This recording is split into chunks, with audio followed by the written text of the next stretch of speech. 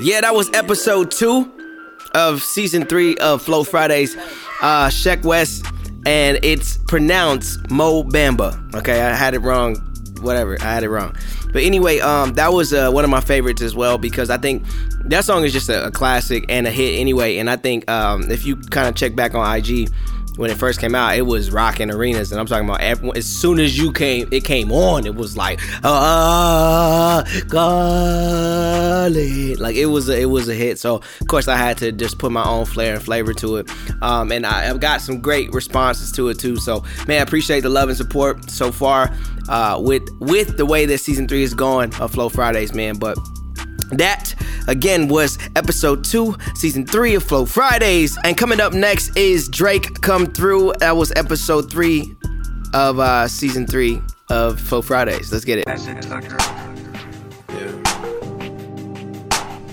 We do. And nothing was the same. Baby, you got me open, I need to focus. You got that potion, I notice you cause commotion inside my ocean. I'm hoping it's cause emotion inside of us. Me, you, what you wanna do, baby, you confident, oh. You know I love your consciousness, and I can overlook all these arguments. You know it's nonsense, cause you know me, baby, ooh. You know I'm about to roll through.